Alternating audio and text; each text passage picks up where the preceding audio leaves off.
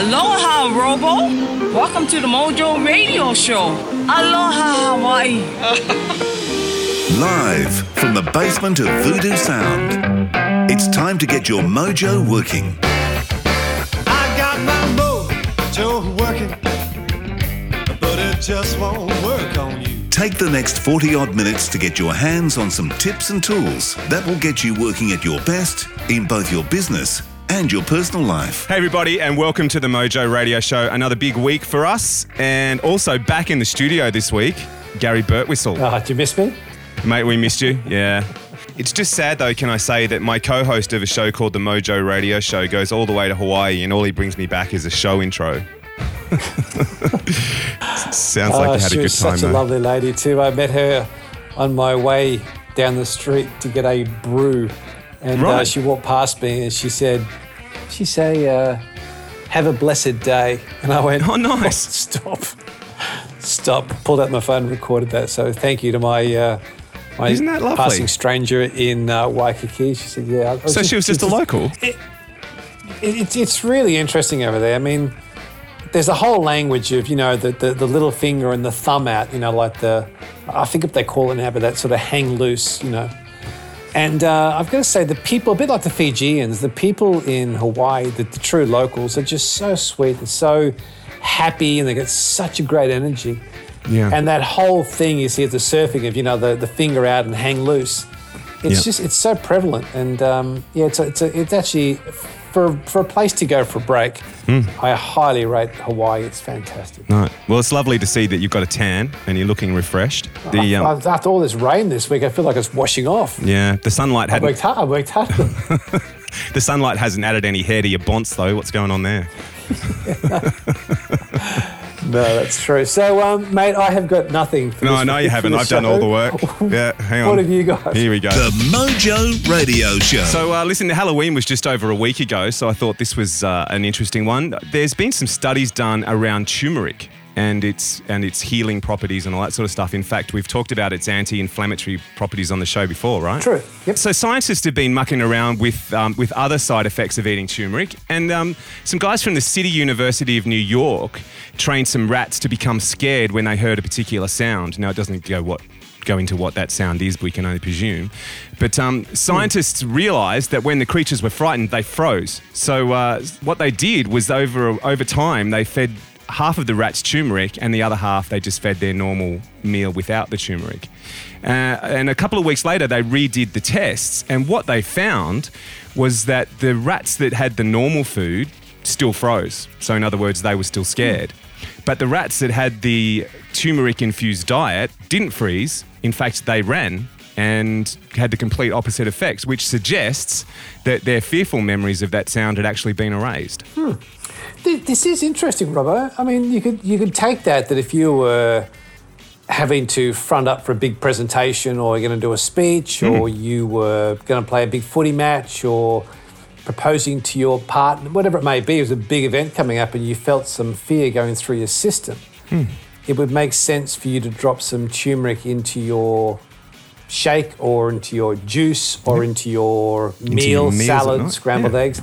And what's also fascinating with that is I just yesterday, on my way to Pipeline to check out the waves, I stopped at Whole Foods, which the Whole Foods markets is just absolutely brilliant. Man, I could have spent my whole time. I could live in there. I kid you not. I could live in Whole Foods. But I had a green smoothie on the way down to Sunset Beach, and it had turmeric in it. There you go. So you weren't feeling too worried about coming on the air today then? It's hanging loose, brother. Hanging out there. Well, we should probably dive into this week's interview. It's got nothing to do with turmeric, but we do mention cinnamon. Let's get into it. Getting your mojo working. This is the Mojo Radio Show. So, mate, you've got to love an interview about food, right? Come on. You can't go wrong with this one, really, can we? I have to say, one of the things I was looking forward to getting back to Australia was my Bondi Chai. You didn't find any over there? Very closely. No, not at all. It's just not big. And the other thing that I couldn't find was a decent cup of coffee. Wow. My goodness. Man, I was hanging out for my Fish River roast, let me tell you. So that's my segue. for this week's guest, folks. You can tell he's been on holidays, can't you? Yeah, this is not the tightest show we've ever done. So I met Melissa Edyvean at a gig up in Newcastle at the Hunters and Collective. And at the gig, Melissa told her story. Now, Melissa and her husband, Martin, run Bondi Chai, which is a fantastic milk-based drink that Robbo and I have taken on in the last couple of months. And hearing Melissa and Martin talk about their journey, what they've gone through, how they work together, play together, they do everything together. It's just a great story. They're an award-winning product. The business is going through the roof. It's only less than a decade old, and it started with a dream. And I was very excited when Melissa agreed to come on the show to talk to Robbo and I. So, Melissa and Martin, welcome to the Mojo Radio Show. Hi, Gary. Now, I have to state for our listeners straight up that I am sitting here interviewing you guys with Robbo, and in front of me I do have my Bondi Chai mug full of product. Yay. Yeah. And I must say, our household has gone absolutely nuts for your product. We're loving it. Could you just put us in the picture, guys, as to what exactly is a Bondi Chai? Well, the simplest explanation is it's a milk-based tea drink, but that doesn't really tell you what it is. We always just say it's liquid donuts. So it's all those spices that you have when you're having a cinnamon donut, and there's vanilla and there's honey, and it doesn't taste like tea. It's called a chai latte, so people think it's coffee, which is the first confusion, but it's a tea-based drink, but it doesn't taste like tea, it tastes like donuts. You know, what's really interesting is you can't see Robbo, but as soon as you said that, Melissa, Robbo leaned forward on the panel and went, oh. That's the reaction we hope for. Yeah. Body's a temple. Guys, take us through the journey, because I've heard you speak before, Melissa, on the background to Bondi Chai. It's a fantastic story. Take us through how this whole thing started. Well, we found chai latte. We went to the States for the millennium. We wanted to be in New York at Times Square when the big ball dropped. And at that time of year over there, of course, it's freezing cold. And we didn't have much money at the time, so we ended up in Washington in a free bed. That my sister had a friend over there, and Martin was dying of the flu. And so we staggered into a little cafe in Washington, and when we walked in, it didn't smell like coffee. And when we asked the guy behind the counter what everyone was drinking, he said, it's chai, man. So Martin, being the one that's always up for something new, ordered one, and we discovered chai latte. What was your background for you and Martin prior to finding this product? What was your background? Oh, very mixed. Martin had been running his own PR consultancy for 10 years by then. I was a bit of a jack of all trades. At the time, I was working as a desktop publisher, but I'd done anything you can imagine: secretarial work, lab assistant work, telephone conference call centre work, you name it. So I was a bit of everything, and Martin had that sort of PR background. So we worked together, me desktoping, him PRing, event coordinating, all that sort of stuff. So when you were in this place in Washington, this guy's told you what did you do after that? Like, what was the steps you took to start this process?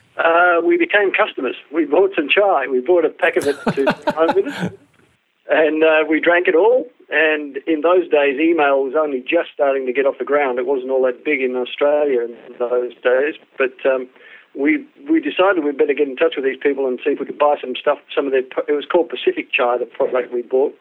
Rang the company. We didn't ring them. We did finally drag out an email. We emailed them and said, where do we buy your product in Australia? And they wrote back and said, well, unless you're going to sell it for us, then you won't be able to, because we don't sell it over there. So Melissa and I sort of looked at each other and said, oh, well, we could probably get some of it. I had some friends in the food game in Launceston in Tasmania where we were living. And we rang around a few of them, and they all said, no, we don't need it, thanks, we don't want it, until I finally got to my last phone call. I think I'd rung about 6 or 7 food distributors, and the last one I rang When I was a journalist, I used to interview this guy. He was a footballer, and he'd gone into food as a retirement project. And he, being the kind of guy that he was, backed himself all the way and just said, yeah, bring some in, we'll go with that, we'll run with it. So he ordered a pallet of the stuff without sight unseen, basically. Tasted it, obviously thought it was going to be a good thing. And so we thought we'd done our job. We'd got the stuff into Australia and we were going to be able to buy it at wholesale, which is a real bonus. But then the guy in the food game started saying to us, wanted to know more about the product. He wanted to know where it was going to, how he was going to secure long-term supply of it, all that. And gradually we got drawn into almost acting as an agent for the Pacific Chai brand owners over in Richmond, in Virginia, which is where they were based in those days. And so we got kind of excited about the product, got a bit of a thrill out of playing around with it, really. That's all we were doing. But the more we got involved with it, the more we could see that it was actually going to take off. The guy in Launceston was starting to sell reasonable amounts of the stuff to his cafe customers. So we jumped in a plane and went across to Virginia and decided we'd get inside the heads of these two guys that owned the company over there and studied their business and studied what chai was and what made it special and what to look out for. Basically, they laid out, if you like, a set of footprints in the snow for us to follow. And all along, we were always convinced that they were going to sell out. They were only a small operation, but they were growing like crazy. They had semi-trailers of stuff going out every 2 or 3 hours from their warehouse. You could just see it was taking off. And as we were studying them in our own way, we couldn't work a way to actually cut a margin for Melissa and Martin in it all. It was just impossible. The freight from America, I think the exchange rate in those days was 50 cents in the dollar. So there was just no money in it for Melissa and I as an agency acting on behalf of the Pacific Chai brand in Australia. So we fiddled around with it for probably 2 years before finally they did the right thing and sold. They sold their business. And that left us now with a distributor who was pretty angry because he just managed to secure some pretty big customers. I think Cerebos was one of the companies, a massive company. And so he basically turned to us and said, well, look, guys, what are we going to do? I've got all these customers and no chai now. We've just got it going, and they're going to leave us in the lurch. And for about the last 18 months, Melissa and I have been toying with the idea of actually building a product of our own in Australia. And so, that was really the catalyst, I guess. It basically said to us, well, here's your opportunity. Are you going to go with it or not? And we convinced ourselves that if we got to the point where that opportunity arose, that we would take it. So it took us about 4 seconds, I think, to make up our minds whether we were going to get in or not. But it took about 8 months to actually develop a recipe, blending into our product what we thought were the strengths of the product and blending out what we thought were the shortcomings of the American product. And so we came up with what was a very robust formula. We knew nothing about the food industry, so we engaged people who did. We engaged manufacturers who created powders to make our product. We knew nothing about the transport industry, so we engaged third-party logistics companies to warehouse our product. We knew nothing about packaging, so we engaged a packaging company to package our product. We were fortunate in the PR and marketing world that we came from that we knew people who were great graphic designers. We knew a little bit about marketing and how to get a product out there and sell it. So we focused on the areas that we knew we had expertise in. And we bought in, if you like, nowadays they call it outsourcing, but there was no such word in those days. So we bought in the expertise that we needed to be able to go from day one. We were basically hitting the ground running. We had the expertise to scale massively. These companies were huge companies that we were dealing with. Kept our cash flow to basically, whatever we needed. We just came out of our own mortgage. We just used money out of a line of credit that we'd established to develop some income from a property portfolio that we were trying to develop. And so we kept everything down to an absolute minimum, which was just as well, because we had to buy a ton of product. That was the minimum order that these people would take from us. So we had to buy a ton of this stuff, and we sold, I think, 17 kilos of it in the first month. So we were kind of... we didn't actually sort of look at each other and say, holy crap, what have we done? We still felt confident that, that was just the first month. Let's not even count that. But nevertheless, it was a bit of a salutary lesson. We knew it wasn't going to jump off the shelf, let's put it that way. And that there were some hard yards still to be put in. So we just rolled our sleeves up and started, jumping in and making some real effort. Fortunately, we still had a PR business, which was, turning over $200,000 a year, so we were able to derive a reasonable income from it. alongside this little rinky-dink chai game that we were starting to get involved in. So you had something going, you had the main business you still had going, and you were doing this as a, not as a sideline, but it was a major activity, but you still had something to supplement your cash flow. So Martin focused on the PR still, and I just sort of got in on the logistics and coordinating and trying to make sure everything went on time. So I sort of focused on Bondi Chai when we first got started, and Martin kept making sure we had money to pay the bills. Gary, that's one of the points I think that, people talk about entrepreneurs as being, capable of risking it all and jumping in with both feet and all that sort of stuff. I got to tell you, if that's the definition of an entrepreneur, then we're the polar opposite. Yeah. Because we did nothing without making sure that we had the worst possible scenario covered. We always examined every decision we made. We said, well, what's this going to do? Is it going to kill us? And if it didn't kill us, then we were prepared to have a go at it. But it did take a fair bit of soul searching and making sure that we were covered in every way that we could before we finally jumped in. And I must say, I didn't give up PR. I actually snuck out of PR. Melissa and I used to work together, and we still do work together, but we used to work in a room with desks side by side. And I actually stopped. I made a conscious decision in August 2005 to stop doing PR for that month. So we wouldn't get a PR check in the month of August, and focus instead on trying to find new distributors, on trying to find new cafe owners that would take our product, and actually going out there and selling our product. And in that month, we made enough to get by, and I never went back to PR after that. In a PR sense, guys, what was it like to introduce a brand new product to a country with a weird name like chai? But, everyone says, if you can be first, lead the market and go in there and be first to the market, it's great because you haven't got any competition, but it's challenging because no one's heard of it. So you're all doing all the groundwork. So in one way, and we see this already in Tasmania. Tasmania, we were living there, that was our first market. It's still one of our strongest markets because no one had heard of it. We got in there, we got loyalty from the cafes, we got loyalty from the people that were drinking it. And so when other chais started coming on the market that didn't taste like ours, the people going to the cafes wouldn't have it. So even if the cafe owner wanted to change, that was something, it was change, and no one likes to change. So in the early markets we actually are very strong. And it's only when you get, when we're getting into markets like Sydney, which everyone would think was our first market, which was actually our last market, there was already chai in the market, and so you've got to work a lot harder. Oh, okay. Yeah. How did you get a cafe on board, Melissa? So you walk in with a product that someone hasn't heard of. Yeah. How did you? And you just used the word, getting loyalty from a cafe. What were the stepping stones for you to get somebody on board? Well, basically, the simplest thing is we had to get in there and get them to try it, just to taste it, and and typically cafe owners are men, and so hopefully you hope that they've got the girls there to try it because they're typically guys that drink, short black. Yep. And that's not our our chai market, that's for sure. So, we'd normally get in there and say, can you make one and try it? And then they would understand what it was because, chai doesn't tell you anything. And we certainly, we had a lot of early wins in, university campuses, cafes on campus because we actually got to the point where in the one in Hobart, they were selling more chai than they were hot chocolate. And then when you get into an environment like that where word of mouth is, king, they're all telling all their friends what this new stuff is, and you get this viral thing happening in those younger people who will try new things.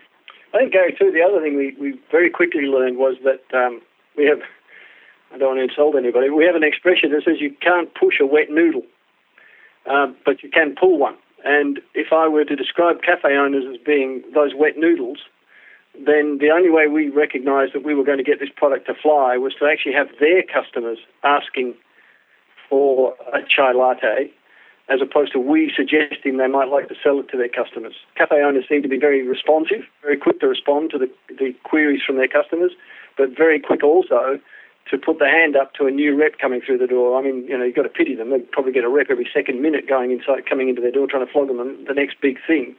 And so, we were up against that wall, and so we decided we better get out amongst the consumers. And fortunately for us, back in 2005, I think things like the Good Food and Wine Show was just starting to launch in Australia, and very rapidly became what I call a national sport in this country now.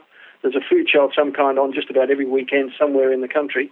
And we went to just about every one of them, handing out little 20 ml samples of our product to whoever would stand still for more than 20 seconds. And in that way, we helped to create, I guess, we didn't create it single-handedly, but we were certainly one of the people in the vanguard of introducing chai latte as a drink to the people out there who were non-coffee drinkers, who were feeling, well, you know, I'm really not enjoying my time in the cafe with my girlfriends or boyfriends or mates or whatever, because I'm having to drink flat, uninteresting tea, or kiddies drink hot chocolate when everyone else is drinking macchiatos and cappuccinos and lattes. And suddenly with this chai latte thing in front of them, they could actually now much more fully participate in the cafe culture that we talk about in this country. It's very interesting, Martin. I was in a cafe just yesterday morning with two young guys who are both, 26, 27 years old, and we were having our traditional macchiatos, dry macchiatos, and one of the young guys said, "Oh, no, I'll have a tea." And the other guy looked at him and said, why is that? He said, well, I've already had my limit today. I've already had 2 or 3. So I'll grab a tea. And he did bring him a chai tea. So I think you're quite right. There seems to be a turning point now where this is becoming more acceptable now as for a new audience. But this is not, for you, this is not just an Australian thing now. This is actually, you're distributing around the world, aren't you? Yeah, we've certainly had some fun with that. The very name Bondi, we chose that while we were living in Launceston. We registered that name. Probably one of the first companies, I think, to actually register a name using the Bondi Beach name as a flag, if you like, in the sand, because we knew we were going to be going overseas with that product. We knew that it was a very narrow niche that we were going to be selling into in Australia. And we knew that if we wanted to make we had the famous BHAG. That was born very early in our business. That was to be selling 1 million cups of Bondi chai somewhere in the world. Pardon me, at 1 million cups a day. So that's our big, hairy, audacious goal that we set about week 2 of our business. And I don't know if I'll live long enough to see that happen. But I can tell you that we knew that we had to get out of this country to make that happen. You've only got to do the numbers to work out just where chai latte sits in the marketplace.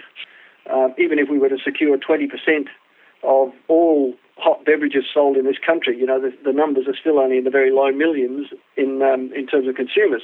So we put a website together that was relevant for the rest of the world, not just for Australia.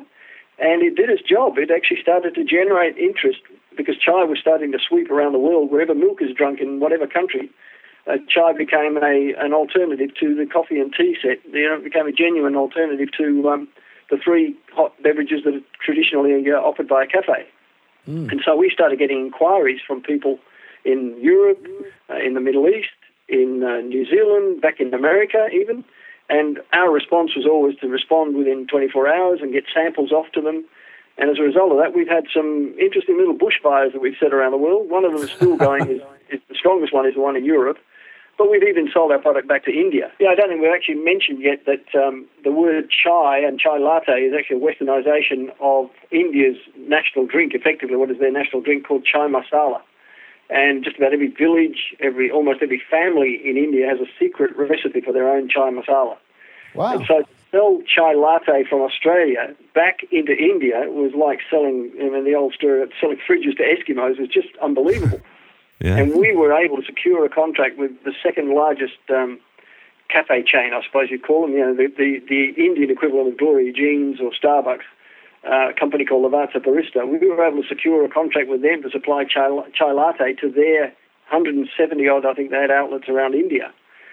We also were able to sell it into places like the Oberoi Hotel in New Delhi, which is like the number 1 hotel in all of India. It's still, we used to go into their delicatessen there. We've sold into, when our boys, the army and the military were over in the Middle East in the peacekeeping corps, at, I forget the name, Taran Kaut, I think it was called. We sold Bondi Chai to the military suppliers there. We sold our chai into Dubai, into Jeddah in the Middle East. We sold into Kuwait. We sold into Cyprus. Now, I won't bore you with the whole list, but basically we sold it into about 50 or 60 countries over the world. The latest one is a guy on Reunion Island, where the piece of the MH370 turned up. That guy was a Sydney barista, and he's from Reunion Island, so his passion was to go home and start a cafe over there, and while he'd been in Sydney serving Bondi Chai, so he knew how good it was. So he's actually now buying our product through our Western Australian distributor in Perth. He and a guy in Mauritius are both buying an order together, and then they split it up when they get over there. So we end up in the most crazy places because of the way our product is just universally liked, loved, whatever you want to use. I'm hesitant to use the word loved, but it's certainly very well liked by a lot of people. Well, with all those people taking your product, I mean, I know you said you may not see the day you reach 1 million cups a day, but you've got to be getting close, surely. Well, we've done the sums on what we're currently turning over, and I use a 12-hour day because you can't obviously drink chai while you're asleep. Yeah. But in any 12-hour day, somewhere in the world, someone is drinking a Bondi Chai every 2 seconds right now. Wow. Nice. Wow, that's awesome. Yeah, I did the sums about 20 times because I couldn't believe it. But, but that's the fact. Hey, Gary, I wonder whether we should do the same sums and see how many people are listening to the Mojo radio show every couple of seconds. Well, hopefully they'll be boosted after when you promote Bondi Chai in your Yeah, exactly. When I saw you last, Martin, you said you had a plan written on a yellow legal pad, and to this day, it still forms a basis of the dream you guys had together. And just hearing you talk about 1 million cups a day, what was on that yellow legal pad, and what did that dream look like? What did the master plan look like? Well, I mean, at the time, Martin and I were working in a consultancy, PR consultancy, so we only ever got paid when we were working, hours for dollars sort of stuff. So we were fully involved we were getting paid well, but if we didn't work, we didn't get paid at all. And so we wanted to spend time together. That was our great hope, and working together was fine as a consultancy, but we wanted to be making money if we were on holiday, if we were asleep. And to do that, we knew we had to look at a product-based business, not one that revolved around us. And at the time, we didn't know that product was going to be a chai latte powder, but I guess knowing in the back of our mind that we needed that when we discovered chai, we thought, well, we loved it. It wasn't in Australia. It was bound to be loved by Australians if the Americans were drinking it. And so the whole thing was about building a business that was outsourced, so we weren't, we didn't need a factory with staff and all that. We could just send an email or ring up and organise stuff from anywhere in the world. We could travel the world with it, and the tax man would help us because we'd be building a business, and we'd be making money while we slept. So that was our core of what we wanted to do when we built a business. And I think too, Gary, that yellow legal pad you talk about, which we still have the paper of, before we knew about chai, as Melissa made the comment there, we knew we have an expression that says good is the enemy of great. And we were in a good lifestyle. We were being paid well for what we did, and we enjoyed what we were doing. We had great clients. They were wonderful people, and they had a great product that we were privileged to help and promote. So we had a good life, but we knew we wanted a great life. And the elements of a great life were what were written on that yellow pad. So, for example, we needed to be able to spend time together. As Melissa said, we've now joined at the hip. We've always wanted to be that way. We wanted to be able to generate income, not just from our own skills, but from the skills of others. We understood that you had to generate income by servicing or offering or solving a problem for people. And we've always believed in the expression that it's better to have a business with 100 customers paying you 1 cent than it is to have a business with one customer paying you $1. So this product just fell right into this mold that we created, basically. We had the mold in our heads, and chai, we ticked off all these boxes. As we started to tick these boxes off, it started to become apparent to us that we could get excited about it. I'm getting excited. The hair on my arms is starting to stand up just talking about this again, because I can remember going through this checklist of being able to live where we wanted to live, being able to do what we wanted to do, being able to have the money to be able to travel when we wanted to travel with business in mind, because that then gives you an extra purpose rather than just lolling around with a camera. I hate those sort of touristy type travellers, just tongue hanging out and taking pictures of everything. We travel with a purpose now. We travel with at a level that we couldn't have afforded to travel before. We live in paradise. I mean, we chose Port Stephens, which is where we live in north of Newcastle. We got in a car and we drove from Newcastle to Noosa, basically, and stopped at every spot along the way looking for the type of place we'd like to live. And we chose Port Stephens. It is literally, as I said, paradise. It's like Sydney Harbour without Sydney on it. up here. We live within 20, 30 minutes from an airport, so we can jump on a plane and get to anywhere in the world in a matter of time. In fact, we're off to Japan on Saturday to go out and do some work up there. All those sorts of things. The things that make up a great lifestyle, we had them down on that piece of paper, and then when we got the chai thing came along, we used it as the measuring stick. So if we're going to lead PR, it's going to have to be a better business. It's going to have to be a better way of making a living. It's going to have to provide us with a better lifestyle. And as I said, chai, when we started to tick it off in the business model we built around it, was the answer and has been the answer. I'm glad to say 10 years on, if anything, it's been better than we could have imagined. It's fantastic. That's gold. There's gold in them there yellow legal pads. Write it down.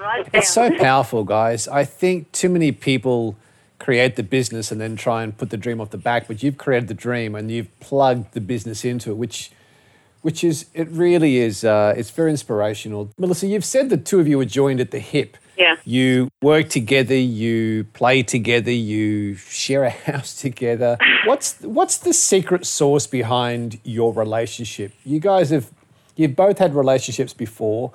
Yeah. You've now found the correct partner in each other. You seem blissfully happy. Business is good. I love the whole vibe of Martin's yellow pad and what you're doing now. What, in your mind, what's the secret sauce between the two of you? Well, I think it's a mix of things. And like you say, we both had previous relationships that, seriously, my first husband, I couldn't have spent all day with him in a million years. But, I think that, it's a bit like it's a learning practice, isn't it? If you don't take something away from your mistakes, and we find that already, we call it school fees in our business. When we make a mistake, as long as we learn from it, then that was a good thing. And Martin and I both came together from, relationships that weren't so great. And so I have to swear, I worked twice as hard on the second one. So, you're a little bit older, you're a little bit wiser, and you know that it takes a bit of work. And when both of you are doing that, then really, that's a really strong basis to go from. We were both, we found something we were both passionate about. Yep. And we're opposites of the same, we're different sides of the same coin. Martin is very big picture thinking. He loves surfing the net to see what's new. He's into innovation. He's got that marketing. He's got a rapport with people. I'm a little bit more of a shrew. I'm sort of more of a details person. I really like to have a plan, and I need a structure. And so we managed to, it was just fortunate, I guess, that we managed to slot into roles into the business that just completed. Every task that needed doing, we could do, and I didn't want to do his, and he didn't want to do mine. And so as a whole, we became a really powerful, functioning business, because I didn't begrudge him what he was doing. He didn't want to do what I was doing, and we felt like we both added a strength to the business. And so that bonded us, because we could discuss things, and we still have differences of opinion on how things work, but we value each other's differences because we are so different. Yep. I think if there's ever a conflict comes up, Gary, in those situations, I certainly, and I know Melissa's mentioned this too in discussions we've had, the sense you have is that I wish, she didn't do that. But then the next thought is, but it's the very reason, the very things that, the elements of her personality that make her do that are the things that I love. So even though the actual action, when you're teaching kids nowadays, the common maxim is to say to them, it's your behaviour I don't like. I love you, but I don't like your behaviour. And I think that really does apply with Melissa and I. When you see something that either of us are doing and we wish you wouldn't do that, you recognise also, though, that the human being that's doing it is actually the very, their personality is actually what's making them do that in the first place, and you wouldn't change their personality for anything. Martin, can I ask you a question just on that? Robbo and I quite often refer to a quote by Bruce Lee, who was the movie star martial artist, who said, "It's not the daily increase, but the daily decrease. Hack away at the unessentials." In your relationship of spending so much time together, what are the unessentials between the two of you that you've hacked away? Boy. Having to be right. Yeah, I think, Melissa just said having to be right. I think that's certainly been the biggest one. Absolutely, yeah. Take away the need to be right. You don't need to be right all the time. It's not worth it. It's just the small stuff that, seriously, it's not worth, do we put the towels on the left or the towels on the right? Seriously? It's squeeze the toothpaste from the end or the middle. Who cares? All the things that people argue daily about, who's right. If they do it that way and you do it your way, well, just live with it. Yeah. But there is the really important one, though, guys, is does the toilet paper face in or out? that one is really important. Well, actually, I think ours hangs out. But we have 2 toilets. As long as it works, right? Yeah. One thing I heard you speak about, which I absolutely loved, and I'm curious about it, is right from the start you had 2 flavours. Yeah. And Melissa, when I saw you in Newcastle doing your interview, you said one of the comments you made was, and to this day, we still only have 2 flavours. Yep. Robbo that's and right. I have been on this bent since the show's been going for just on a year now about simplicity and how elegant simplicity is and how we seem to be overcomplicating things. Has that flown through all of your work, that sense of simplicity? I think so, and I think what you need to understand is that chai is a very niche product, so we're never going to be all things to everybody, and so we spent a lot of time getting those 2 recipes right, and it was all about vanilla being the beginner's level chai, really inoffensive, anyone can drink it, you're not going to upset anybody, and the cinnamon being the chai drinkers' chai, the ones that wanted a little bit more spice, wanted a bit more oomph in it. And if you've got that, then you've basically got the whole market covered. And we regularly get people saying, oh, you're going to bring out another flavour, can you bring one out with no sugar in it, can you bring one out with no tea, with a green tea or a rooibos with no caffeine? And it's all very well trying to cover all the markets, and a lot of the other chais out there do that. But in the end, it's a niche. We don't want to be a niche in a niche. It's already challenging to try and pay the bills with just the 2. We don't want to have 15 different flavours in 3 different pack sizes and warehouse it and turn it over. It just becomes complicated.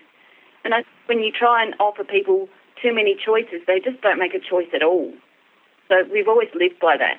I think, Gary, that simple, that philosophy, if you like, about simplicity is absolutely, you've hit the nail right on the head as I think about it while Melissa's been talking. We often say, and without really probably realising it until now, we often say we'll do anything for the simple life. And if that sometimes means that we've got to pay more for something to be done by somebody else, than if we did it ourselves, then we've been prepared to do that. I think that's where our business model came from, the desire to keep it as simple a structure as possible so that it caused us the least amount of grief as possible.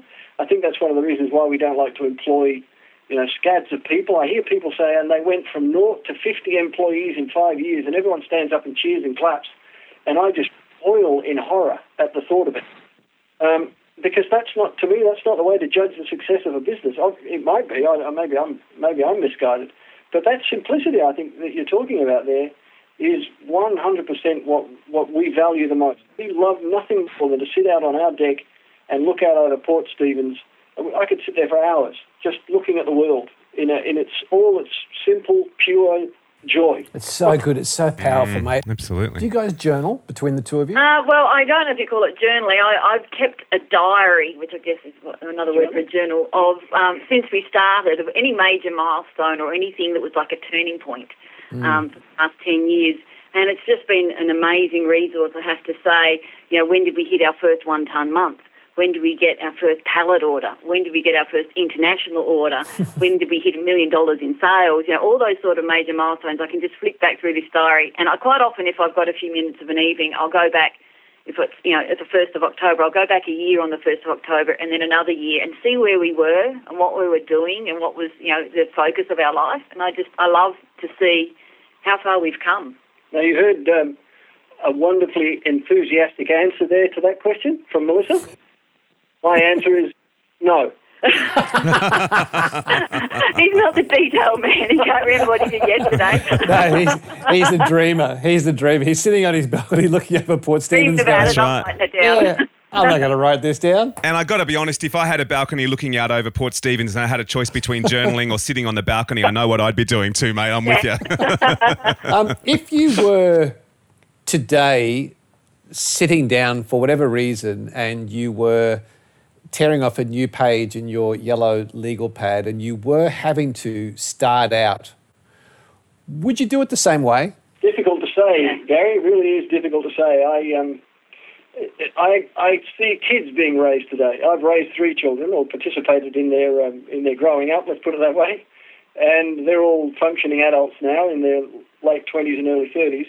And I often ask myself, when I see parents now, dealing with the challenges of raising young people in today's society, whether I do what they do. I find myself seeing them doing things that there's no way I would do. I wouldn't put up with it. I was of the family rule that if you spared the rod, you spoiled the child. And today, if you so much as look sideways at a child, you're frowned on by society, it seems. Yeah. So I don't know that I could say that given today's circumstances, that I would actually have the idea in me to start again. Yeah. It's a much different world. I think Martin always says when we started, we self-funded from day one. We've never borrowed any money, and in fact the banks would sort of look at us and laugh if we'd gone to them for the money, because we both came into life together with not a lot of money to scratch together. And Martin always says, we should have gone harder in those early days. We would have got out front. Sydney wouldn't have been the last market and been filled with chai. We could have been the first chai there because we were the first chai in Australia. And yet I think, the fact that we did it at a pace where we were able to self-fund, it didn't have that stress of the bank manager cracking a whip, because if you didn't sell enough this month, it was all over. And putting that sort of pressure on yourself doesn't make you think as clearly as you need to. So we did it probably a little bit slower than most people would say we should have done, but 10 years later we've got a rock-solid business that gives us a lifestyle we love, and we haven't borrowed a cent and still haven't. We've self-funded a lot. Fantastic. Guys, just a final question, and I'd like to hear from each of you.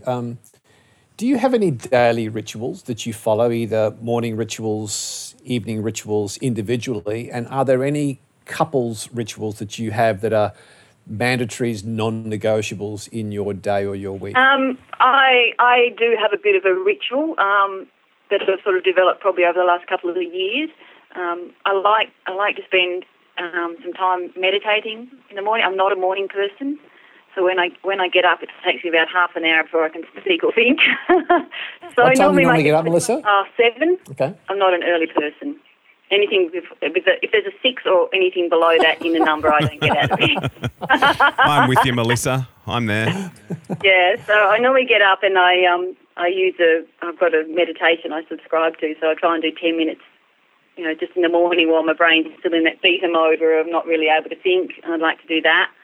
And then because I sit at a desk all day, I like to try and do a bit of a yoga. And so I have like a 30-minute routine I do, and I find, I'm a very stiff-bodied person, so that gets my body moving. But because it's same sequence every day, I find it very meditative as well. So if I start my day like that, I'm sort of in the right headspace when I get going. Which meditation app do you use, or what do you subscribe to? Oh, I work with a self-development guy called Paul Blackburn, and he has a month's meditation he puts out, so I use his meditations. It just chooses different every month, yeah. And do you do a particular yoga, or you just freestyle it yourself, like you know what to do and so you just... I bought a DVD from an ABC shop, and I just put the same one on every morning. I just find that if I have to go through my head, and I could do it without the DVD. I don't need him telling me what to do. I've been doing it for 2 years. I know all the moves. But unless someone's talking to me, I've got so much going on in my brain, it goes off and does its own thing.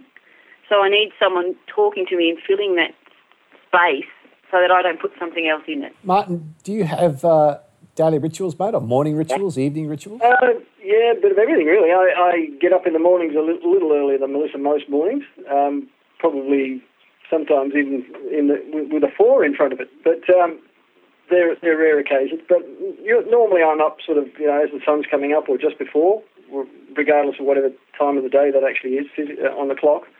And then I grab a book, or make a cup of tea, grab a book, and sit and read for as long as my mind will allow me to, because then the book that I'm reading usually gets me off into some sort of an issue that's been raised by the book. So I then spend probably the next half an hour sometimes to even an hour thinking about that, and or then my mind will move into other areas like what I've got to do today or what particular challenge we're dealing with at the moment and how we might deal with that in a better way. So I spend, I suppose, reading and meditating in a quiet way without actually going off into transports of free space about our business is my daily ritual in the mornings. In the evenings, we go to the gym most evenings, and so certainly the weekday evenings and Saturday morning. And so that's very much a ritual. And in fact, I find that we use the gym to stop work. Yeah. The gym is actually a 5:30 or a 6 o'clock start most evenings. And that's a really nice point at which you can say, turn the computer off or at least get away from your desk. I think if we didn't go to the gym, we'd probably still be working at 10 o'clock at night because you're in the zone, you just keep going. So I find the gym a useful break point in our lives in that sense. Other than that, really not. I actually don't enjoy structure. I prefer not my day planned out, in every detail. And so I tend to like to shoot the breeze a little bit when it comes to that sort of thing. We're working with some people trying to get some structure into our lives actually at the moment because we recognise that our business is growing at a rate that we need to take a step back and perhaps restructure ourselves a little bit because it's starting to overwhelm us. That lifestyle we talked about before is starting to get threatened, and we don't like that. So we're working with people like Rachel Birmingham, I think, you're dealing with, and Simon Reynolds. Oh, Simon, yeah, okay. Well, you got some good people behind you. Yeah, well, we went looking for them because that's another thing we've recognised when we work on our own. It's very easy to become insular, and isolated from society, particularly because we don't. We lived here for 8 years now, and I think the only friends we could say we've got are the people that we're pumping iron with next door to each other at the gym. We've recognised that we need to get ourselves into groups and into forums and into places where you can think outside your business, and that's where people like Paul Blackburn and Melissa just mentioned have come in. Peter Irvine has been a great friend of ours and a mentor to us. Peter, of course, is one of the two founders of Gloria Jeans in the world. He was in Australia, of course, when he bought the business, and now it's a global empire that he no longer owns. But Peter has been very generous with his time and his thoughts and his insights. So we've had those sorts of people in our lives as well, keeping us on the straight and narrow, as it were. Very good. Well, I'm going to say, on behalf of Robbo and I, this has been fantastic, guys. You're such a nice couple. The business is great. The product is awesome. And I just really appreciate you guys taking time out of your day to share with us. This has been gold. Pleasure. Thanks, Gary. Yeah, and can I just say too, guys, congratulations. I find that story really inspiring. I love it when, especially Australian people, sort of go out and show the world that we can actually do things better as well. I really like that side of it as well. Yeah, well, thank you. I thought you were going to say, I think it's inspiring you create a drink that tastes like a donut. Well, that inspires a lot of people. Robbo's got a legal pad in front of him here in the studio, and it's just got a big circle on it with a circle in the middle. That's right. Yeah. I'm with Homer Simpson. Donut. This has been great. Honestly, this has been a terrific show, guys. The stuff you've shared for anybody who's in any part of their life, in and out of work, has been so much gold in it. So thanks again, guys. Look forward to seeing you soon and continue the fabulous work with Bondi Chai. It's terrific. Thanks, mate. Appreciate your comment. Thanks for that. Cheers, guys. Thanks. The Mojo Radio Show. So only 2 words at the end of that interview. Donuts. Do you know, it's odd that it was quite fortuitous that week that a couple of mates of mine, I was over their place for a beer and a steak, as I told you. In the middle of conversation, one of the guys said, "Do you want a cup of tea?" And without knowing, he put this cup of tea down. I just tasted it. I'd never tasted a chai before. And then within a week, I'd met Melissa and Martin. Yeah. And that night they gave me some. And I must say, I've become a bit of a fan. Yeah, well, Tanae's a coconut chai drinker. She adds a little bit of coconut to hers, yeah. So that's her favourite beverage of choice. So I'll put the details to Bondi Chai into the show notes, folks, because here's something for nothing. If you get in contact with them through the website, they'll send you a free sample. So I'll put that link in the show notes for everybody because it's really worth trying. Our household is sold on it. We love the Bondi Chai. Yeah, I just figured out where the one you brought me into the studio before we started the show came from now. Let's do this. God of Rock. Thank you for this chance to kick ass. The Mojo Radio Show's Lessons in Rock. So this week, Lesson in Rock, can't go past this guy, Freddie Mercury. Couple of world records for Freddie, just quickly. Queen have the longest running fan club. They also have the UK's favourite hit of all time, Bohemian Rhapsody. These are all Guinness Book of Records, by the way.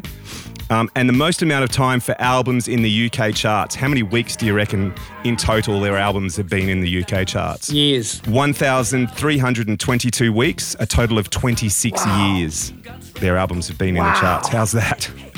Pretty cool, huh? And mate, you know what else? Yeah. They've got one of the most memorable soundtracks to a Hollywood film ever. You have to play this. Wayne's World.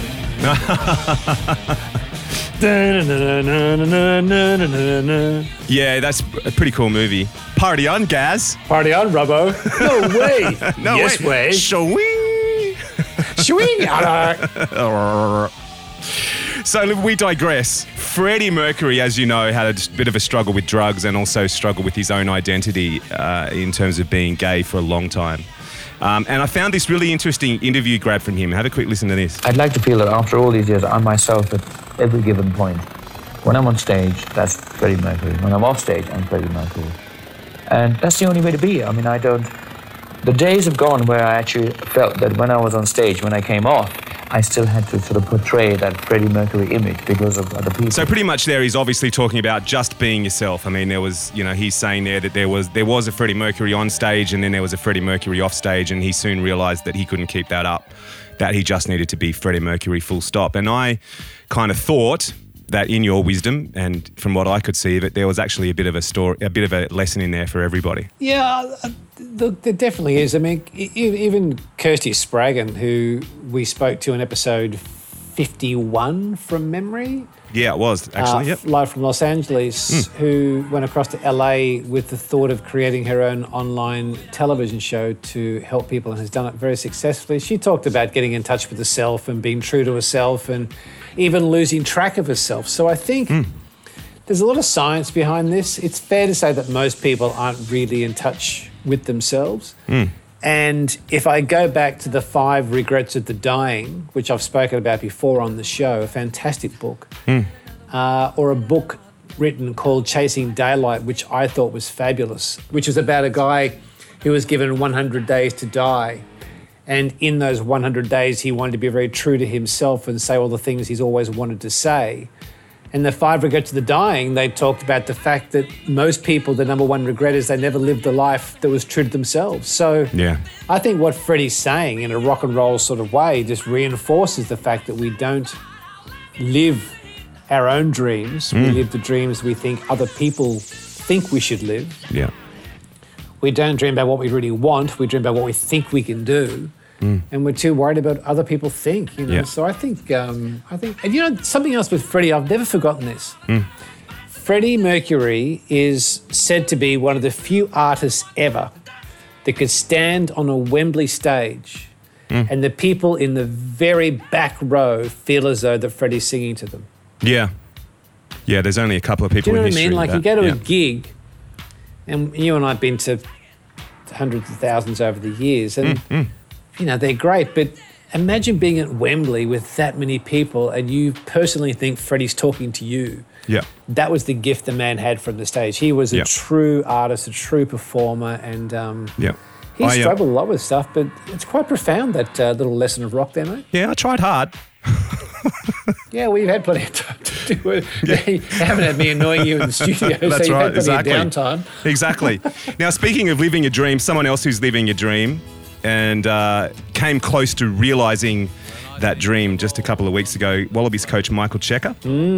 Since the last episode of the Mojo Show went to air, he's actually been named International Rugby Coach of the Year, which is pretty astounding for a man who's only been in the job for a year. We talked about some Freddie and some Queen stats. The most amazing stat for this man over the past 12 months is out of 12 tests, the Wallabies have won 10, and 6 of those tests have been against top 10 international rugby teams. So not a bad start for a man who took over the reins of a team that was in pretty poor shape, really. I think what's also really good about Michael Checker, he's a big fan of the Mojo radio show. He is really, that's right. Because I think it's fair to say the Australian team, the Wallabies, had lost their mojo. That's right. And Michael Checker, through I forget what newspaper it was, he did make a statement saying that he owed a lot to Robbo and Bertie for the Mojo radio show. I think that was the Bullshit Chronicles, wasn't it? Yeah, something like that. Hello to Michael if you're listening. Yeah, and the Wallabies. Well done, boys. We're all proud of you. Well done. Way! Yeah, no way, Garth. Okay, so on that note, I think we should get out of here. And what better way to get out of here? The aforementioned Freddie Mercury and Queen and I Want to Break Free. How's that? Classic, we're out. We got to get going. No. Stick around. Hang out with us. Cool. Yeah, we'll stay and hang around with us. With Alice Cooper. We're not worthy! We're not worthy! The Mojo Radio Show.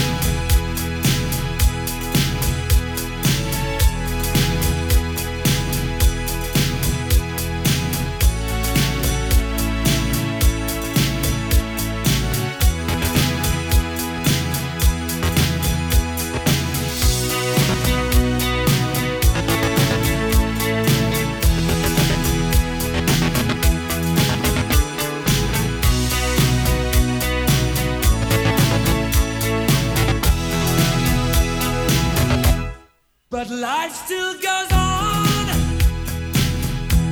I can't get used to living without you by my side. I don't want to live alone. Hey, God knows, got to make it on my own. So baby, can't you see? I've got to break free. I've